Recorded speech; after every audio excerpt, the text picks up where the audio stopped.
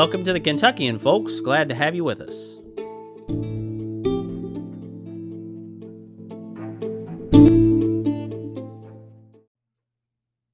Howdy, folks. Welcome back to the Kentuckian. Nowadays, there's a lot of talk about patriotism and nationalism and so forth. Hear those terms maybe quite a bit. It comes up in a lot of news and political discussions and so forth. We've actually talked about it now and then, but we need to address it more specifically, and we're going to do that today. Many times, patriotism and nationalism are used basically interchangeably, and that causes some serious problems that we'll discuss as we get into it. So, let's go ahead and jump on in. The first point that we want to consider today is what is patriotism perceived as, and nationalism as well. We probably realize this to a certain point, but patriotism and nationalism are often equated, especially by the left.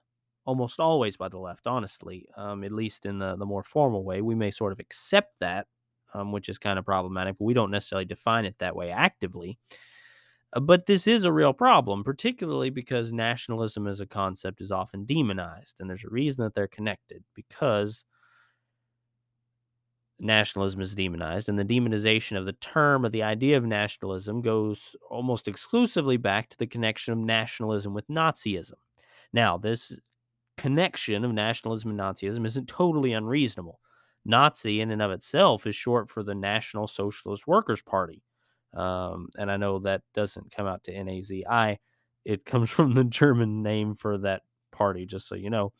And Nazi Germany did actually have a large amount of nationalism that sort of undergirded a lot of what happened there. Now, we're about to get ahead of ourselves, though, so let's be careful. There is that connection, but we don't want to lose. We don't want to get off track or get ahead of ourselves. And if you're kind of interested in this idea of demonizing a particular group, especially over demonizing a group, whether they're evil or not, and in fact, in the episode that I'm going to mention, specifically evil groups, almost always, um, the issues with that and some of the dangers. If you'd like to hear more about that in particular, if you go back to episode 16 of the Kentuckian called Moral Superiority and Dehumanization in America, we talked about that. That's a great discussion, but that's not really where our focus is. There is danger there. Um, but from the nationalism standpoint, that's not really as relevant. It's relevant, but not directly. And that links back to the connection of nationalism and patriotism, which we'll continue to get into. Nationalism is usually perceived and defined as basically a love of country, a love of your country. It's the kind of USA, USA chanting, wild, I support my country no matter what kind of attitude. I want things to go well in my country, and I want my country to win always. Nationalism, if you were to really sum it up, is generally thought of, or define it quickly, is generally thought of as a blind or mostly blind devotion to their country. When someone has a blind or mostly blind devotion to their country, that's generally how nationalism is perceived. So basically, you take the wanting good for your country, and you take any moral element out of it. You take out the question of right or wrong. You just take it. You just look at whether your country is quote unquote winning. Is the economy good? Is its army winning? Is it powerful? Etc. Etc. Etc.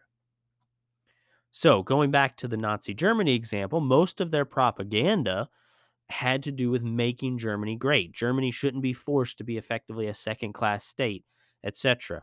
All these different things about Germany being oppressed, and it shouldn't be that way. And to be fair, some of their grievances actually weren't unfounded, but it was used as a motivation and a justification for the evil that they would do. Right? You have all these problems, you get people fired up over all these problems that are in Germany, you say it's not supposed to be that way, and then you blame someone, the Jews, whoever you blame, and well, to protect your country, you must, well, declare war on other countries, you must round people up of the group that's been tagged with the blame, etc., right? So that is where the current perception, especially perpetuated by the mainstream media, by leftism, comes from. The nationalism that undergirded a lot of Nazi Germany's policies and propaganda and so forth. Nationalism as a term and in use, in common use, has also had a resurgence in recent days to refer to basically any group that's concerned about secure borders, that's concerned about the culture of their country, etc. You'll hear terms like nationalist or far right nationalist groups or etc. Maybe neo nationalists. I can't remember if I've heard that or not, but that same sort of idea with a strong connection to fascism and Nazism. And that's the key point about understanding nationalism today. Cultural manipulation, media manipulation has basically equated the words nationalist and Nazi, or the words nationalist and fascist. And you may not have heard these terms a lot in news. You'll hear them a lot more if you hear news about the current situation in Europe, because of the way that they try and frame a lot of political parties and movements in countries in Europe that, to sum it up very quickly, basically are opposed to globalization, basically are opposed to the EU controlling everything in their country, the wide open borders, the influx of immigrants that are destroying their countries, making them extremely unsafe, and so on and so forth. And that's where you hear it a lot more. You'll hear it a little bit for referring to groups in the US, but you'll hear it a lot more with Europe.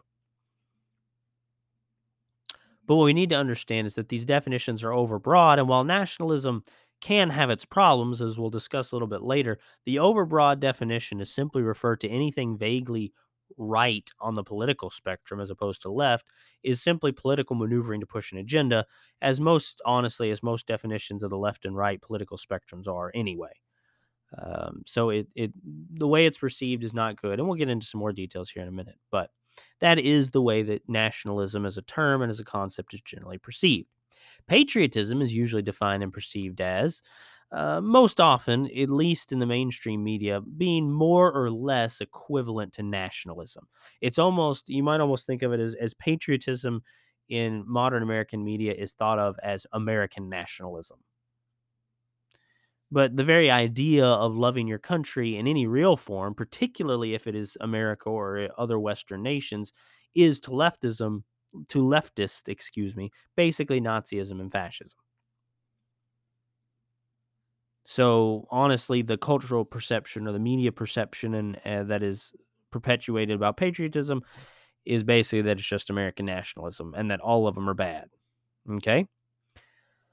So, considering how they are normally defined today, what are they really? What is nationalism actually? What is patriotism actually? And of course, that's what the kind of the key or the central focus of this episode. Well, nationalism is a very general term oftentimes, okay? That's the first thing we should understand. Nationalism in its most general form is simply the putting your country first, basically an attitude, right? It can be blind love for your country, like we mentioned earlier, standing by your country no matter what it does.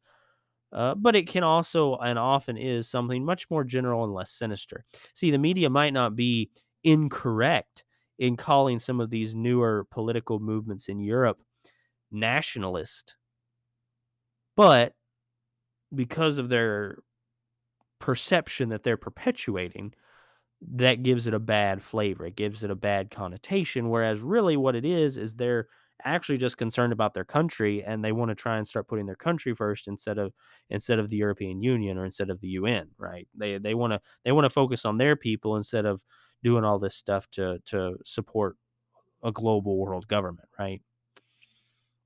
And that's not necessarily sinister. It can be, but it can't. But it all isn't necessarily. So that's one thing we should understand.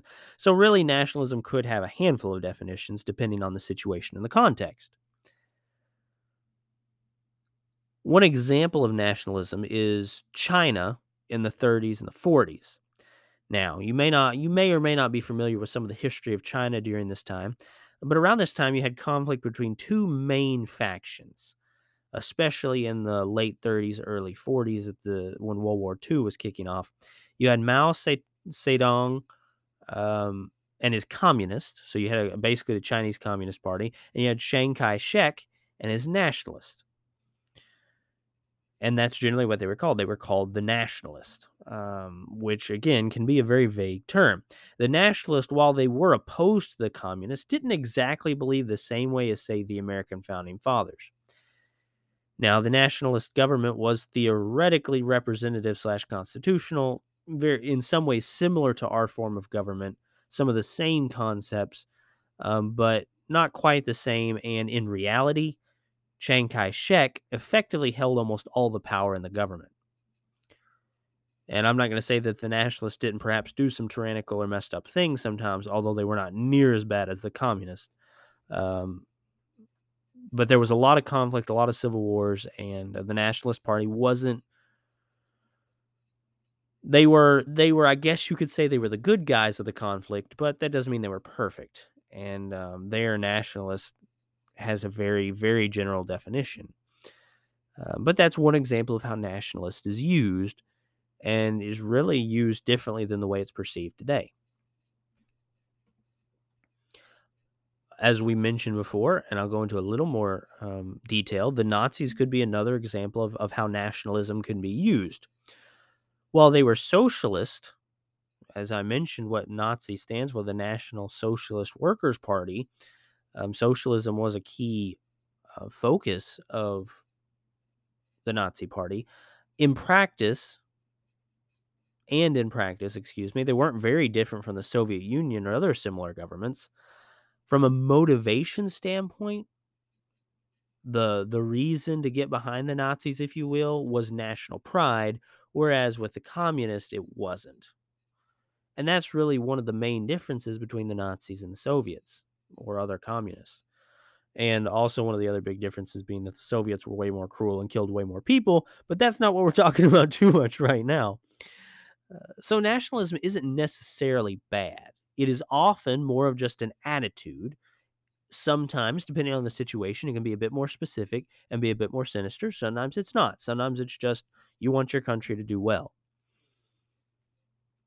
But if you think of nationalism, or if for the purposes of whatever conversation you're having, you define it as more of a blind love for your country, which isn't always inaccurate. Like I said, that's not always the correct definition, but it's not always the wrong definition. Then it is quite dangerous. Dangerous. So I don't want to be unfair and say that nationalism is innately a good thing because it's not. It's not really innately a good thing or a bad thing because it's so general. Sometimes the forms it takes is bad, sometimes the forms it take isn't. But either way, nationalism is not the same as patriotism. Honestly, as we go into what patriotism really is, you can think of patriotism as a more specific iteration of nationalism. Patriotism is nationalist generally, or if not always, but nationalism isn't the same as patriotism. Nationalism is much broader than just the idea of patriotism. It covers a lot more things like fascism, perhaps, or particularly Nazi fascism, right? Where nationalism was one of the big motivators of it. But to understand patriotism, or in understanding patriotism, we need to understand that it is so much more than a blind love of country. Patriotism is not the love of a government or even an exact country necessarily. Patriotism is a love of a culture, of a people. Cultures have developed and existed, peoples have developed and existed separate from a country or government to one degree or another throughout basically all of history that we have recorded anyway. Patriotism has two main parts, okay? Patriotism is wanting what's truly best for your country and doing your part to see that that happens. So, this is the simple definition of patriotism. Patriotism is wanting what's truly best for your country and doing your part to see that that happens. Now, truly wanting what's best for your country is a very important to note. It's not just what someone tells you is best, right? Like with the Nazis. They were told, well, the best way to fix Germany is this, and it wasn't, right? It wasn't the best thing. It was wrong. It was evil. Well, that's not really patriotism, right? Patriotism is based off of truth. Doesn't mean every decision made will be perfect. We're humans, we mess up, we misunderstand, but it's based off of a desire to truly do what's best for your country based off of foundational truths established by God's word, established by God from the beginning of time, basically.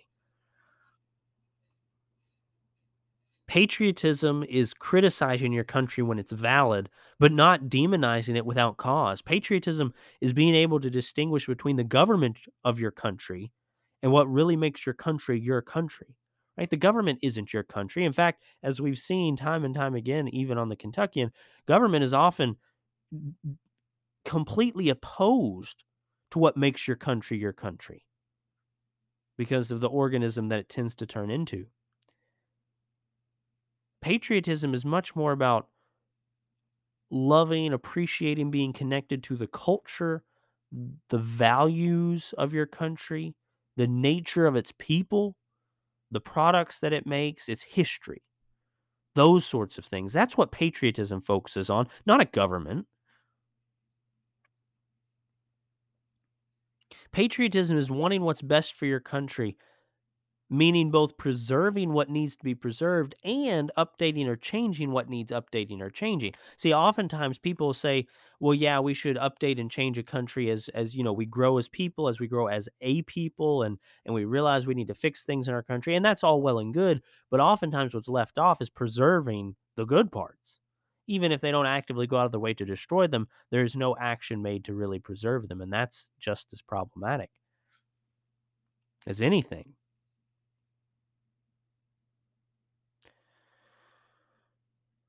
One example of this, for Americans in particular, is understanding that America, the concept of America, that makes what makes America so special, what has made it so special throughout history, what has helped it become so powerful and made a difference in the world and made such a huge impact on the world, is that America is not directly tied to the United States federal government. That's something that a lot of Americans have lost sight of for years, unfortunately.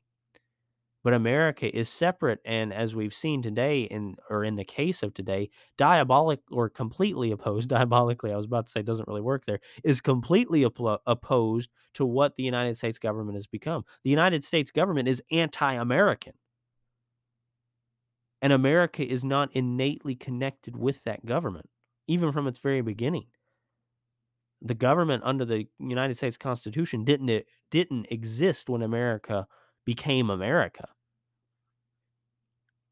It took several years even after the Treaty of Paris was signed and we had defeated the British in the Revolution for the Constitution to come into being, and we had a constitution of sorts under that in the Articles of Confederation.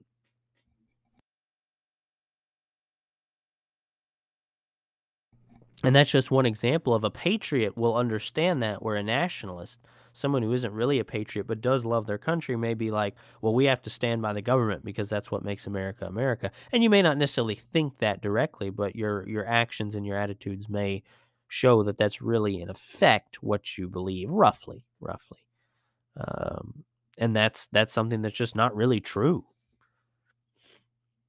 And there's a lot of reasons. It's not to assign blame or anything like that. There's a lot of reasons that's become common. But if we're going to be truly patriotic, we need to understand that that's not the way things really are. But all that to say, especially when you think about both preserving and updating, right? Changing when changes are needed, but preserving when things need to be preserved, being active in both of those ways, it really helps us transition into the other element of patriotism, doing your part to help your country, right? Not just wanting what's truly best for your country, but actually doing something about it. Now, this isn't necessarily the buy war bonds or save kitchen fat to build bombs propaganda poster, help the war effort kind of action.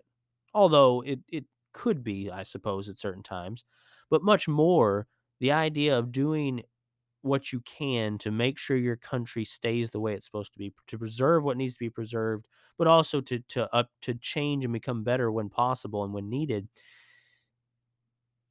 focuses far more on a handful of other areas than direct action in the sense of supporting the war effort kind of action, right? One, there's four main areas I want to mention. One is maintaining and building yourself as a moral and disciplined citizen.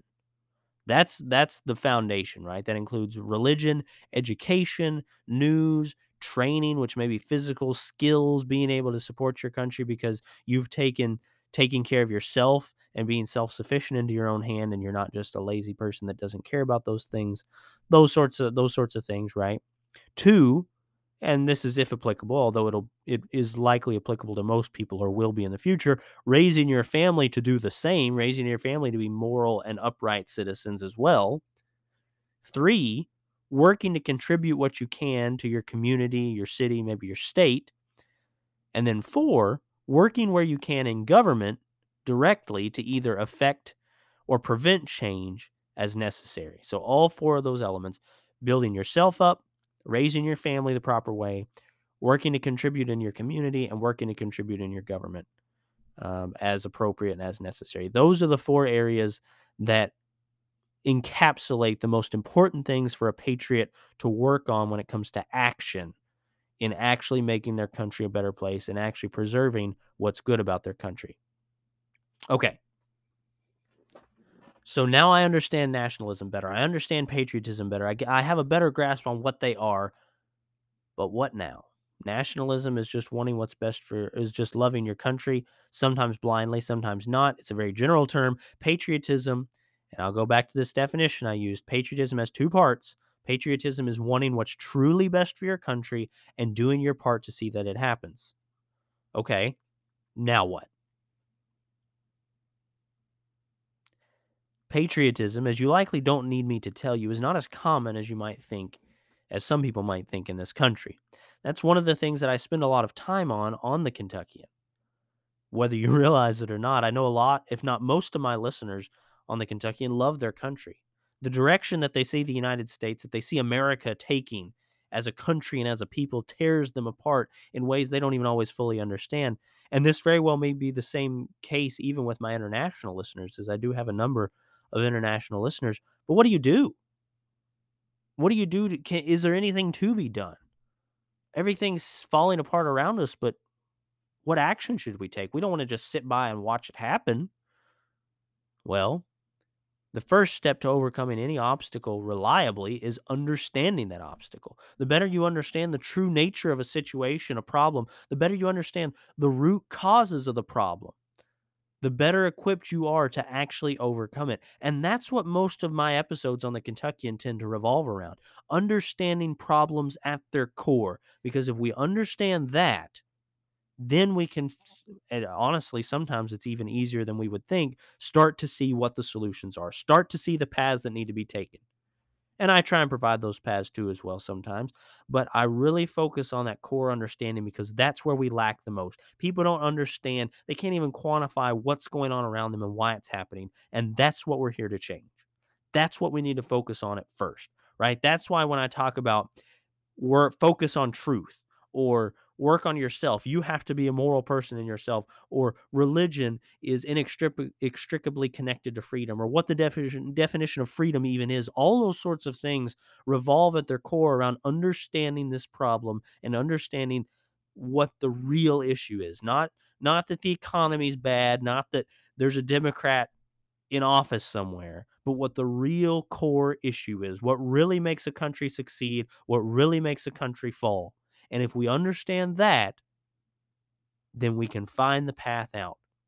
Not only will, again, as I mentioned, find that path probably easier than you would think, we'll also find an accurate path. There's all sorts of actions that people take that do little to no good because they don't really understand what the problem is. And that's what we have to understand. And part of that is you have to open your mind to possibilities that in your past you may have not even considered or even actively avoided believing or considering. But you have to remember that truth does not change because you don't accept it. We must never, ever forget that. Truth is truth, whether you believe it or not. And this brings us to what you can do to develop a truer sense of patriotism and make progress towards real, helpful change. And this applies really to any country, whether it's the United States, whether it's America, or whether it's Timbuktu, right? That's that's actually an ancient city, but you get the idea, right? Using that old phrase. Wherever it is around the world, these sorts of principles will still help. Sometimes the direct application may not be as directly applicable, but the principles behind them still are. And believe me, we are sorely in need of more real patriots and real patriotism in this country, and honestly, across the world in general. One of the keys to remember, as I mentioned from time to time, and as I've even alluded to today, is to do what you can. It is far more important to do what you can achieve rather than sit by because you can't do something quote unquote great. ignoring the fact that most great change happens because of the relatively small actions of regular old folks.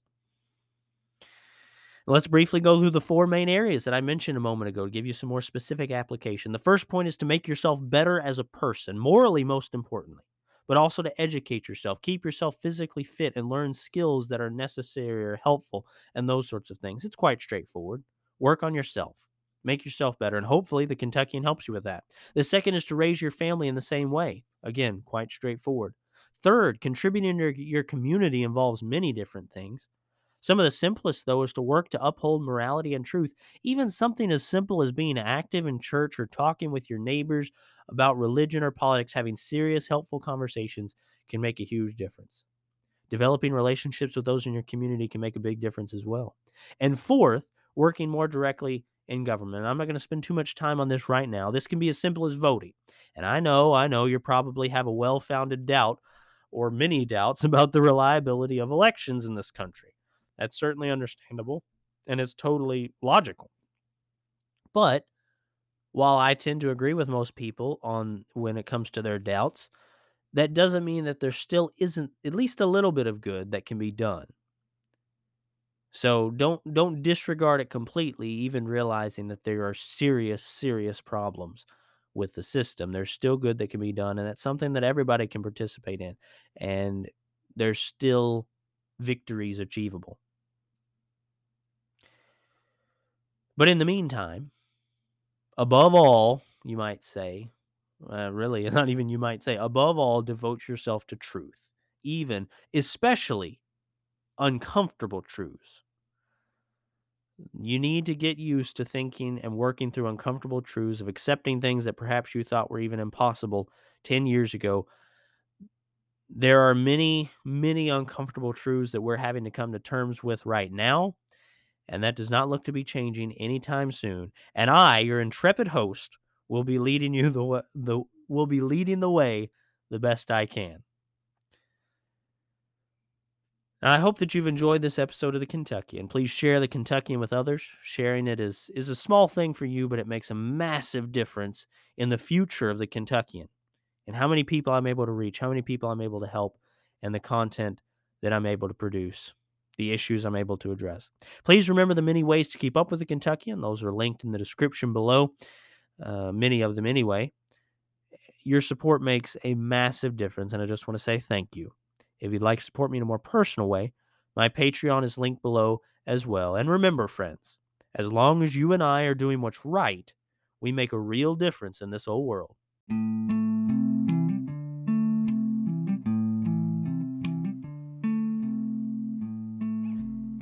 The Kentuckian, trying to make a difference one person at a time.